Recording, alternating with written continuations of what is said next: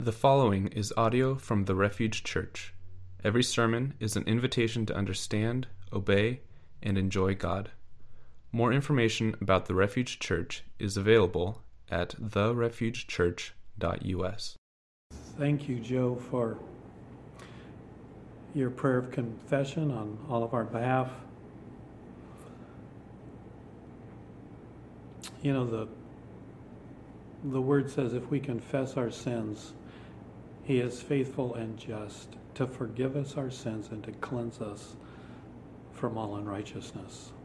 I think one of my favorite phrases in Scripture is, the Lord longs to be gracious to us.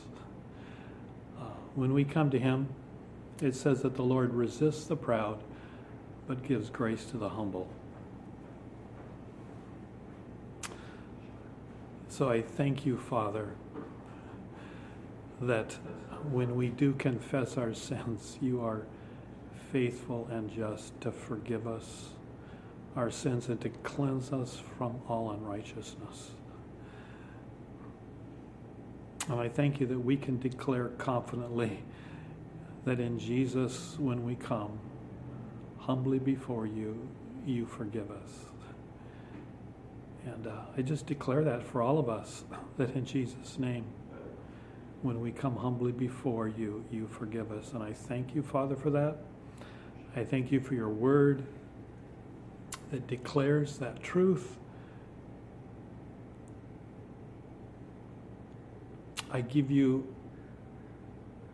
our time right now as we come to you, that you would open up your word to us through your Holy Spirit, that you would teach us. In Jesus' name, amen.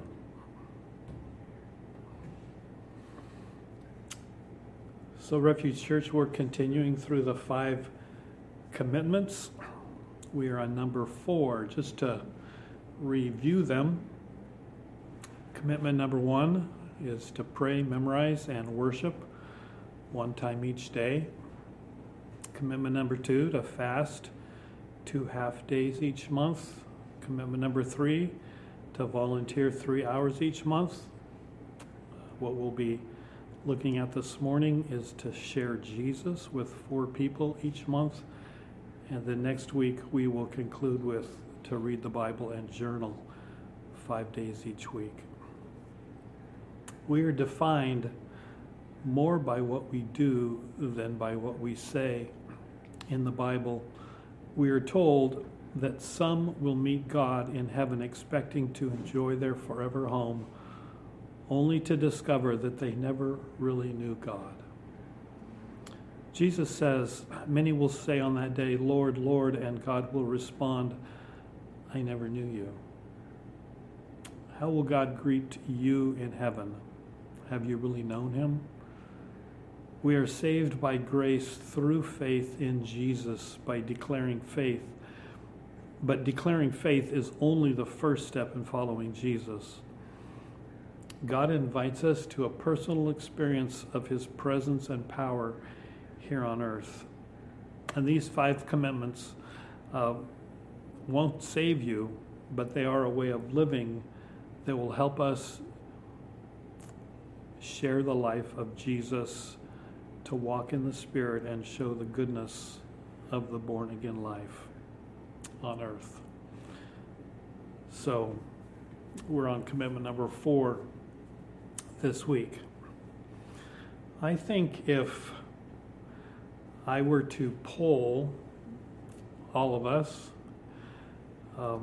how we would answer the following question. This is the question: what is the scariest thing we are asked to do as followers of Jesus? If I were to take a poll, I think the number 1 scariest thing would be evangelism.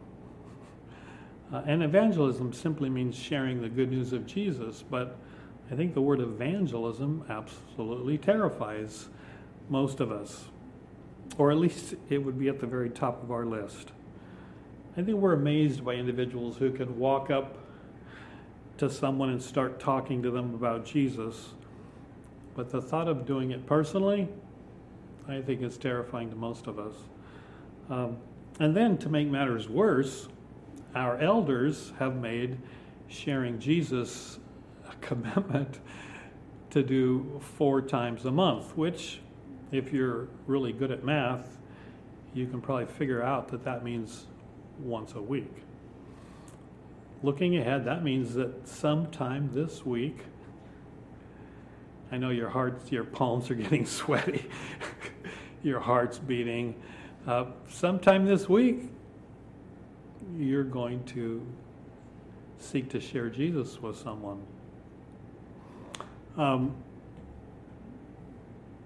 I think I can pray faithfully once a day, easily. I can read my Bible every day, easily. I can even fast by going without gummy bears twice a month. Actually, I don't even like gummy bears, so that's an easy fast. And it's really not too much of a problem for me to make a neighbor a pie. Well, actually, bring a neighbor a pie that Cindy makes. Mow someone's lawn, hang out with youth at an Oasis Center, or help an old guy like me across the street 3 hours a week. But evangelism, what are we to do? I mean, I was thinking of some options. We could switch churches that don't require such commitments. We could turn off Facebook Live. I mean, right now you could turn off Facebook Live and switch to watching football really quick and, pretend that you didn't even hear about this commitment. Or, you could say, well, evangelism, it's just not my gift. But the problem with these responses is that we really know from looking at Scripture that sharing the good news of Jesus is a command in the Bible.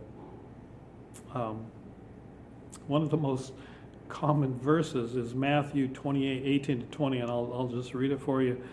Jesus came to his disciples just before he returned to heaven, and he said, "All authority in heaven and on earth has been given to me.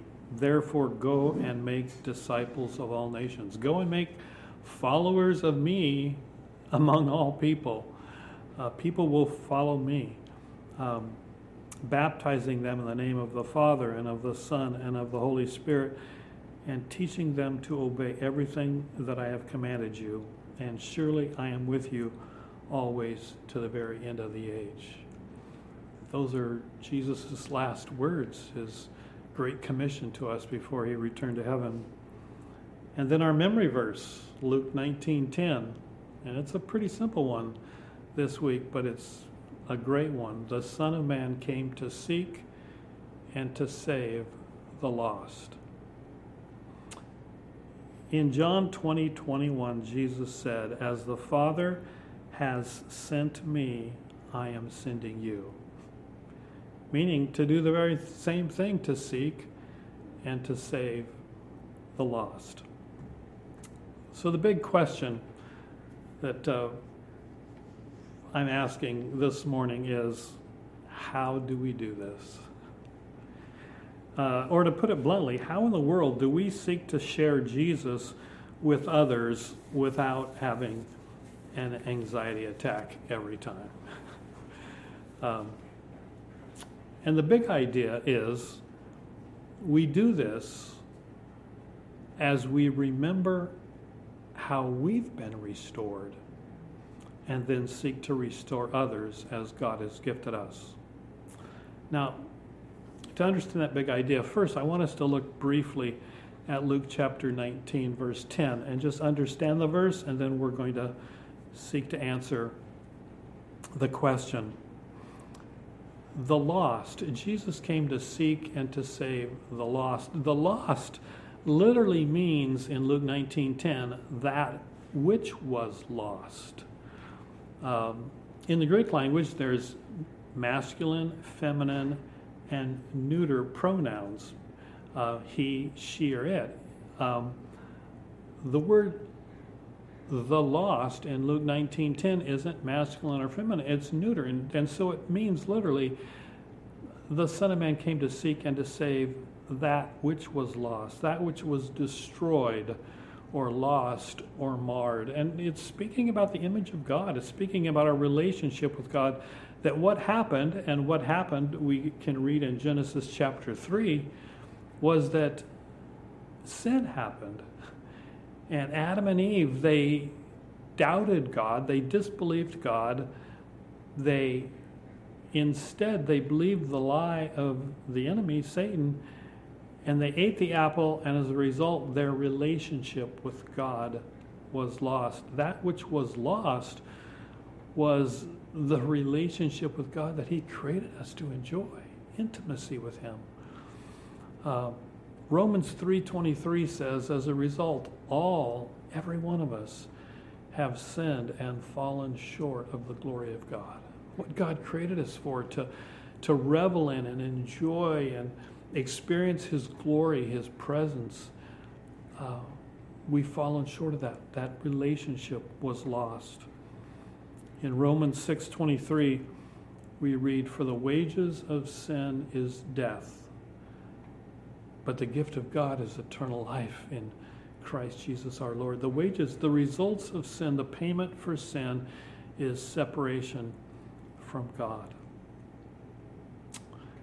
That which was lost was what God created us for Himself was destroyed, was lost, was marred. But the Son of Man came to seek and to save that which was lost. Literally, it means He came to search for those who were lost in order to restore what was lost. The word save is translated many different ways in the New Testament. It can be translated deliver, or heal, or make whole, or restore. And that's what Jesus came to do. He came to search for us who were lost and to restore us back into that relationship for which God created us. One of my favorite verses, if you've heard me preach, you've probably heard this verse, 2 Corinthians 5:21, and it's incredible that God the Father made Him, Jesus, who knew no sin, to become sin for us, so that in Him we might become the righteousness of God. Our relationship with God might be made right. For God so loved the world that He gave His one and only Son, that whoever would believe in Him would not perish, would not remain lost, separated for eternity from God, but have life in Him. For the Son of Man came not to be served, but to serve and to give His life a ransom for many. Isn't that incredible? I mean, what was lost was this relation. God made us for Himself, and we blew it. We became separated from Him, potentially for eternity.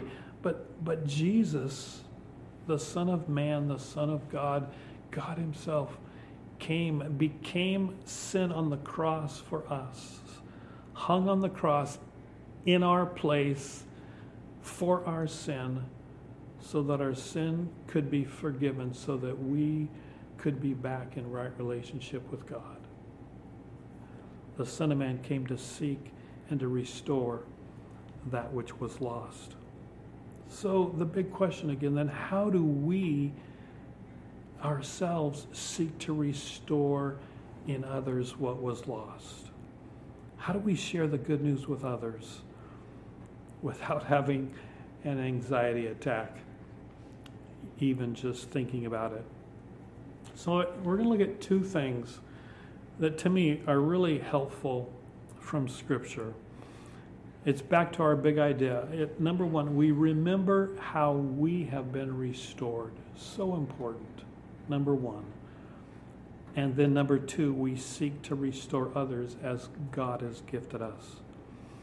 And these are so important because too often our anxiety over evangelism or sharing the good news of Jesus is rooted in wrong thinking about how evangelism needs to take place. So the first thing, we remember how we have been restored. This is the starting point. You know, evangelism was never meant to be a program, but to be the overflow of a restored relationship with God. What did Jesus tell the man called Legion, whom he delivered from a legion of demons and who had been bound his entire life? And Jesus delivered him, and then this man wanted to follow Jesus. Do you remember what Jesus told him? Jesus told him, go back to your friends and family and tell them what great things God has done for you. That's evangelism. Just tell others what great things God has done for you. That's it. Seeking the restoration of others is simply an overflow of the restoration that God has done in us. Let me repeat that. Seeking the restoration of others is simply an overflow of the restoration of what God has done in us. What do you talk about with others? If you know my good friend and fellow elder Jake Wishoff, you will know that Jake, and I'm sure he's listening right now, talks about the Buffalo Bills and wings. It's hard to be around Jake without hearing about the Buffalo Bills or wings. Why? Because he's excited about, and I don't know how you get excited about the Buffalo Bills, but he's excited about the Buffalo Bills and wings. That's it. For some of us, it's grandkids. You know, it used to be our kids that we were excited to talk about, but now it's our grandkids we're excited to talk about. It could be gardening. It could be fishing. I mean, what is it? It's what we're excited about that we talk about. In the same way, Paul says in 2 Corinthians 5:14, the love of Christ is what compels me. The love of Christ is what compels me. He said, for one died, and he died for all. And in his death, all died. And that's what motivated and compelled the Apostle Paul. I've been asked many, many times over the years what it is that kept me going through the challenges of the Coffee Oasis. And this has always been my simple answer, whether it's to one individual or even speaking at a Rotary meeting. When people say, how did you do it? And my simple answer has always been, it's the love of Christ that has motivated me. It's Christ's love for me, not my love for him, but his incredible love for me. You know, a heart of compassion for the hurting is important, but frankly, sometimes I don't feel compassionate. I know that maybe you say, ouch, but it's true. Loving others and bringing and longing for them to know Jesus has got to be an outflow, an overflow of us understanding his love for us. Listen to these verses in 2 Peter 1:5-9, and they're great verses, and they really hit right on this. Peter starts, he says, make every effort to add to your faith goodness, and to goodness knowledge, and to knowledge self-control, and to self-control perseverance, to perseverance godliness, to godliness mutual affection or brotherly love, and to brotherly love agape love. Notice he says, for if you possess these qualities in increasing measure, they will keep you from being ineffective and unproductive in your knowledge of our Lord Jesus Christ. And this is the kicker verse. But whoever does not have them is nearsighted and blind, forgetting that they have been cleansed from their past sins. You get that? I mean, what Peter is saying is if we are ineffective and unfruitful as a follower of Jesus, could it be that we've forgotten the incredible good news that he's forgiven us? That he's restored that which was lost in us, that the broken relationship, the marred image, the destroyed relationship, that Jesus, because of what he did for us on the cross, made that right, made us right with God. Have we forgotten? Do you remember? If you have your Bibles, turn with me to Isaiah chapter 6. I'm just going to read this really common verse, but it really captures how this point that I'm making and is so important for us in understanding how we can share the good news of Jesus without having an anxiety attack. Isaiah chapter 6, verse 1. It says, in the year that King Uzziah died, Isaiah said, I saw the Lord high and exalted, seated on a throne, and the train of his robe filled the temple. Above him were seraphim, each with 6 wings. With 2 wings they covered their faces, with 2 they covered their feet, with 2 they were flying, and they were calling out to one another, Holy, holy, holy is the Lord God Almighty. The whole earth is full of his glory. This incredible vision of heaven. And at the sound of their voices, the doorposts and the thresholds shook, and the temple was filled with smoke. And woe is me, Isaiah cried. I am ruined. As he viewed God in all of his holiness and glory, he said, I am a man of unclean lips, and I live among a people of unclean lips. And my eyes have seen the King, the Lord Almighty. He realizes how lost he is, how marred he is. And then one of the seraphim flew to me with a live coal in his hand, which he had taken with tongs from the altar. And with it he touched my mouth, Isaiah's mouth, and said, See, this has touched your lips. Your guilt is taken away, and your sin is atoned for.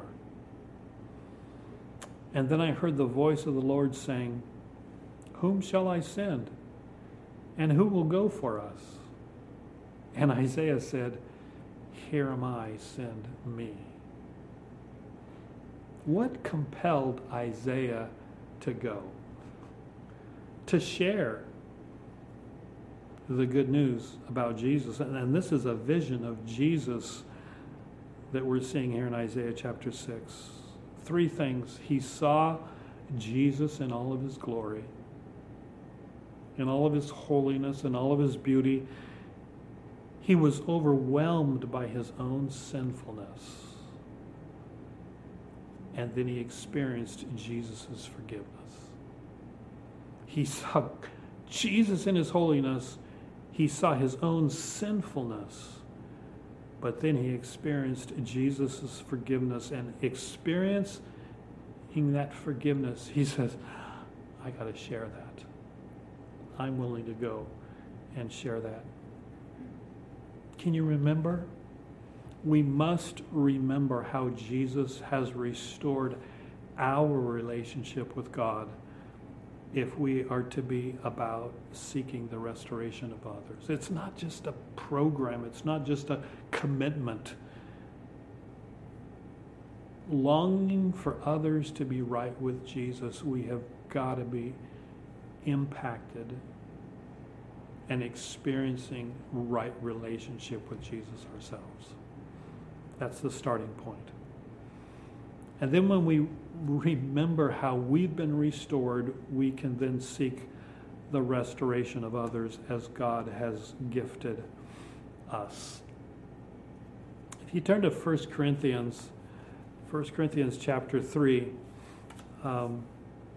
this is a great passage in understanding how evangelism, us being called to share the good news of Jesus with others, could be different for each one of us. It's as God has gifted us. Listen to this passage. This is Paul writing to the Corinthians, and he says, who is Apollos? And who is Paul? Only servants through whom you came to believe, as the Lord has assigned to each his task. So the Corinthians came to believe in Jesus through Paul, through Apollos, through others, as the Lord assigned to each his task. Paul said, I planted the seed, Apollos watered it, but God is the one who makes it grow. So neither the one who plants nor the one who waters is anything but only God who makes things grow. The one who plants and the one who waters have one purpose, and they will each be rewarded according to their own labor. For we are co-workers in God's service. You are God's field. And then he gives another illustration. The first one is kind of like a gardening illustration. Then he goes to a building, God's building. By the grace God has given me, I laid a foundation as a wise builder, and someone else is building on it. But each one should build with care, for no one can lay any foundation other than the one already laid, which is Jesus Christ. Let me give some examples of how I think we often perceive sharing Jesus or evangelism is to happen. But I don't think it's how God intends for it to happen. Let's imagine that I'm at a restaurant and the server comes up to me and says, "Are you ready?" Meaning, are you ready to order? And I look at her and I say, "Are you ready to die?" That'd be pretty powerful evangelism there, huh? Or what if I'm at the bank and the teller asks, "Are you interested in a savings account?" And I respond, "Are you saved?" Is that how God intends evangelism to happen? One other, out for a walk, and I've seen these on church signboards. I'm out for a walk in the summer, it's hot, and someone walks by and from a good social distance, we'll assume, and says, "Man, it's hot out, isn't it?" And I respond by saying, "Not as hot as it's going to be in hell." Is that how, that would give anybody an anxiety attack if that's how evangelism is supposed to be taking place. But I don't think that's what we read in. Number one, if we're to share the good news of Jesus out of our personal experiencing of Jesus, we don't need to make these dramatic statements, because it's going to be like excited to talk about our grandkids or our garden or we'll say the Seattle Seahawks, or that in the same way we're excited to talk about Jesus. It doesn't have to be something that we conjure up, some dramatic phrase. It's an outflow, an overflow of our experience. And then, as what we read in 1 Corinthians 3, it's according to how God has gifted us. Paul planted, Apollos watered. Paul laid a foundation, someone else built upon that foundation. And it's us understanding that the salvation process is God's process, that each one of us is a part of, and each one of us plays a part, but none of us is responsible for the whole thing. It's God who saves. In planting a garden, not that I know this from experience, but from observing my wonderful wife, there's many parts to a successful gardening. There's preparing the soil. There's planting the seeds. There's watering, fertilizing, weeding, harvesting, and many times fertilizing, many times watering, many times weeding. It's a process involving many parts. And building a house in the same way. Drawing up the plans, digging the foundation, pouring the foundation, framing, electrical, plumbing, HVAC, sheetrock, painting, flooring. I think too often we've thought of evangelism as a one-person production. It's not. It's God gifting and using many different individuals to restore people into relationship with God. How do we relate that to these other things? Maybe for some it's praying. And it's preparing the soil as maybe one or many people are praying for an individual, that their heart would become tender. Their heart would become convicted. Their eyes would be opened, and preparing the soil by prayer. For others, their part might be a living example of what a follower of Jesus is. I mean, way too often, people who call themselves Christians aren't those living examples, and people are being turned away from following Jesus as they observe someone who calls himself a Christian. For some of us, it might be just being those living examples of what it means to follow Jesus. So we're like that salt that makes people thirsty for Jesus because of the way we live our lives. For some of us, it might be speaking. Others, it might be defending, apologetics, being able to answer questions when people ask them. Some might be inviting someone to listen to something, to go to a concert, to hear a sermon, to go to a Bible study. For others, it might be just spending time with someone. It might be bringing a neighbor a pie. For others, it might be rejoicing with those who rejoice, weeping with those who weep.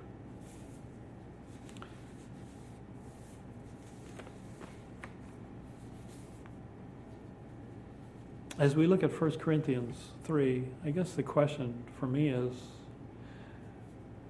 how has God gifted you? And maybe each one of us will, at one time be a waterer or a planter or a weeder or a fertilizer or a harvester. Or maybe God has gifted you in a specific way just to be a prayer, or to be a speaker, or to show hospitality. Are you a planter? Don't try to be a weeder. Are you a waterer? Don't try to be a harvester. Be a part of bringing the good news of Jesus to others in the way that God has made you. In the way that God has made you to overflow Him and your love for Him, His love for you, to others who desperately need to know the good news of Jesus. People who are lost need to be found. Their relationship with God is broken and it needs to be mended. What part does He have for you to play in that? Only once in my whole life have I seen someone trust in Jesus through me knocking on their door and seeking to share Christ with them as a total stranger. One time in my whole life have I experienced that. It's not me. I would use up every can of antiperspirant if I had to do that. But here's some examples of how God has used Cindy and myself to seek the restoration of others into a relationship with God. And remember, this doesn't mean this is you, right? This is how God has used us. One of the most memorable ways was when we were in the Philippines living among an unreached Muslim people group. and we were learning their language. We were living among them. We were being interrogated by rebels every day. How do you share the good news of Jesus with the people who don't want to hear it and think you're CIA spies? How do you do it in a way that they'll understand?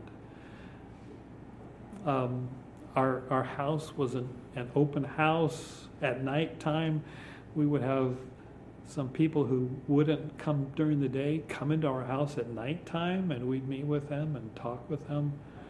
But one of the most memorable occasions for us that we'll never forget was the last Christmas we were there. We requested of the village elders if we could have a kanduli, which was a feast, but it was more of a religious ceremony, community feast, in honor of the prophet Jesus and his birthday. This was brand new. They knew nothing about Jesus. The elders, village elders, agreed, and so we did.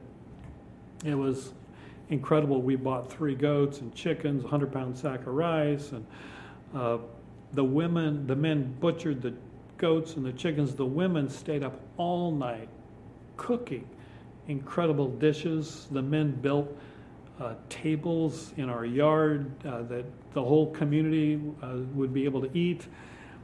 And then on Christmas Day, in our home, the village elders all gathered in a circle on the floor with myself. We had these food dishes in front of us. The rest of the community was either behind them or outside looking in the windows. And we celebrated this kanduli. First, a friend of mine, one of the elders, read Luke chapter 2, 1-10 in the Maguindanaoan language. It had just been translated. They'd never heard before the good news of Jesus in their own language. And he read that. And it was incredible to see the faces of these people hearing for the first time that this baby who was born, this Jesus, was the Messiah, the Lord. And after he read, then I prayed in Maguindanaoan, thanking God for sending Jesus. That's how, in a very cultural way, we attempted to share the good news of Jesus when we lived among this Muslim people group. For us, hospitality in our home has been huge. Cindy calls it open hearts, open home. And we've had dozens and dozens of people live with us and giving us the opportunity to live before them Jesus in a way that they could tangibly see Jesus, not just talking about him, but they actually see that he's real, and that as his followers we have warts and we make mistakes but how to ask forgiveness and how to be followers of Jesus. Hospitality in our home has been huge for us. Prayer walking over the years has been another important aspect of how we've shared Jesus as we've walked through neighborhoods and prayed for those neighborhoods and prayed for the people.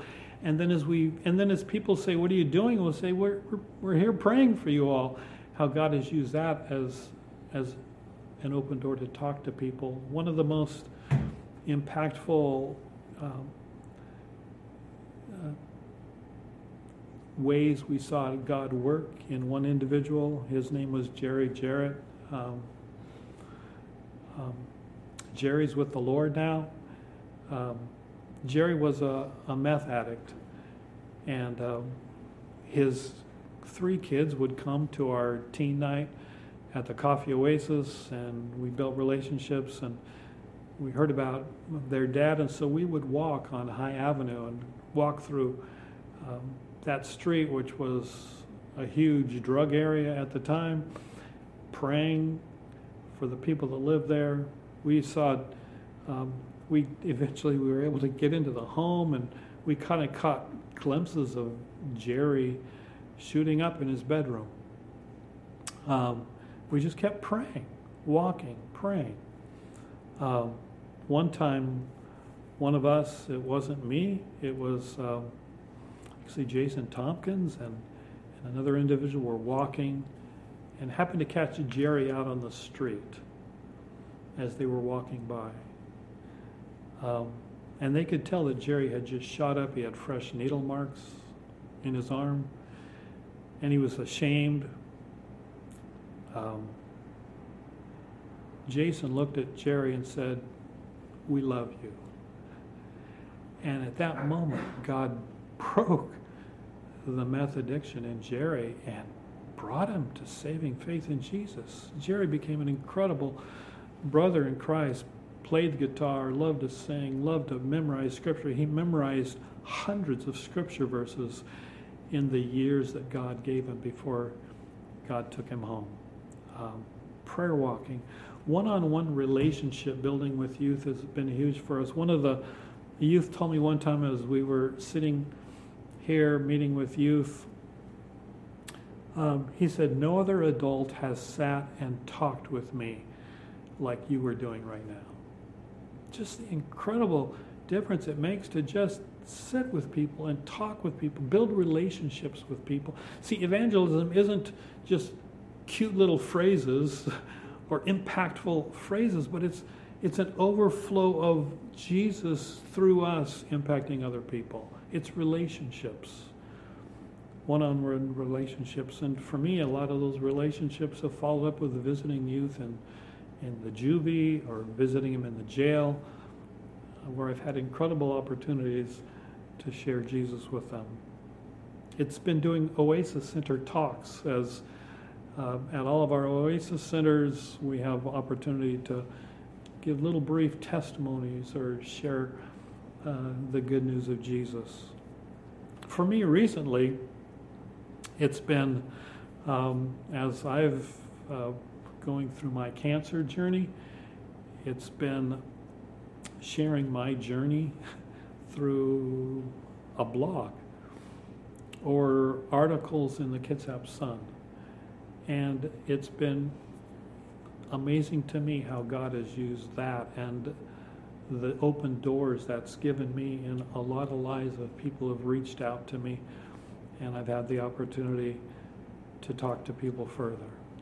You know, there's just, how has God gifted you? How would God use you and me to share the good news of Jesus with people who desperately need it? It might be within your own family, with your neighbors, with your co-workers. It could be with a stranger that you strike a relationship with, and you just have the opportunity as you're talking in a natural way to share the good news of Jesus. It could be in a positive way on Facebook. I mentioned the positive way. It could be that you like to write poems or sing songs. Just to conclude, this is what I'd like to share. Number one, if we're going to be individuals that Jesus uses to restore people into right relationship with Him, it's going to happen, first of all, because we spend time with Jesus. Lots of it. In Acts chapter 4, verse 13, the religious leaders, it said, when they saw the courage of Peter and John and realized that they were unschooled, ordinary men, they were astonished, and they took note that these men had been with Jesus. See, they weren't Bible scholars, but these were guys who eventually, it said, they turned the world upside down because they were just so excited about Jesus. But it's because they had been with Jesus. Not in the past, but they were spending time with Jesus now. We've got to be people who spend time with Jesus, lots of time with Jesus. And it's in the things we see in the commandments: time in prayer, time in memory, time in the Word, time in worship. And as we do that, and as Jesus becomes so important and we continue to fall more and more in love with Him, He's going to overflow more and more out of us. And it's going to be just a part of our conversations and our relationships. Number one, spending time with Jesus. Number two, being who God has made you to be. Being who God has made you to be. If you are a planter, plant. If He's made you to be a waterer, water. If He's made you to be a harvester, harvester. Make a pie, write a poem, visit a neighbor. Ask someone if you can pray for them. It's very rare that if you're in conversation with someone, even a stranger, and they're sharing a burden or a need, and you ask if you can pray for them, it's pretty rare that someone wouldn't say yes. Live and love like Jesus with those around you. And then the third, be intentional. Our verse in Luke 19:10 says, Jesus came to seek and to restore that which was lost.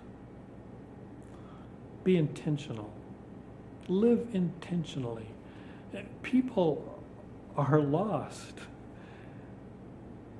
and on their way to eternity without Jesus. Be intentional. Pray for opportunities. Daily pray for opportunities to represent Jesus, to live for Jesus, to speak for Jesus, to make a pie for Jesus, to mow a lawn for Jesus. Pray for people.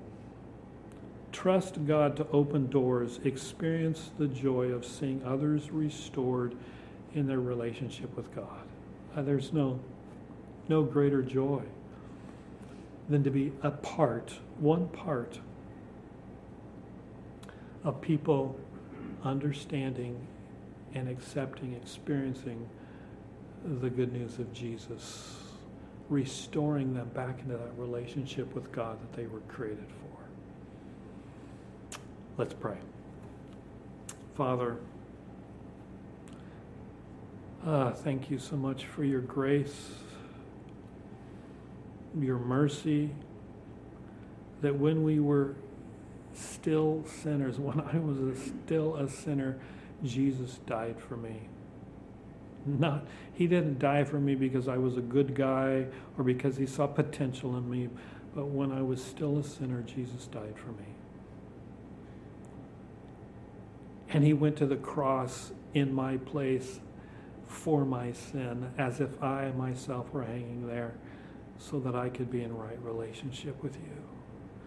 Oh, Father, I pray that you just continue to open our eyes and make us hungry to know Jesus better, to spend time with Jesus, to fall more and more in love with Jesus, so that in our daily lives, our daily conversations, our daily actions, Jesus would overflow out of us, and we'd be a part of seeing people restored into a right relationship with you. Father, help us to be people that just long to know Jesus better. Thank you. Amen. One of the important ways that God has given us to remember how we have been restored is communion, is the Lord's table, taking the bread and drinking the cup to remember Jesus' body that was broken and His blood that was shared for us. And so if you'd like to just remember with me right now, I'd love to share this with you where you are. If you want to just grab some bread and grab some juice or water or whatever you have. I'm sure God wouldn't mind if all you have in front of you is a mocha.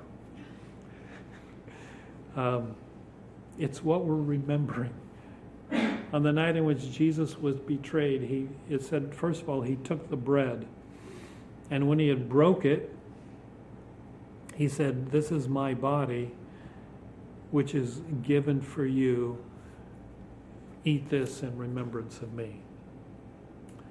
And in the same way, he took the cup and he said, "This cup is the new covenant in my blood. Drink this in remembrance of the forgiveness of sins, which is ours through the shed blood of Jesus."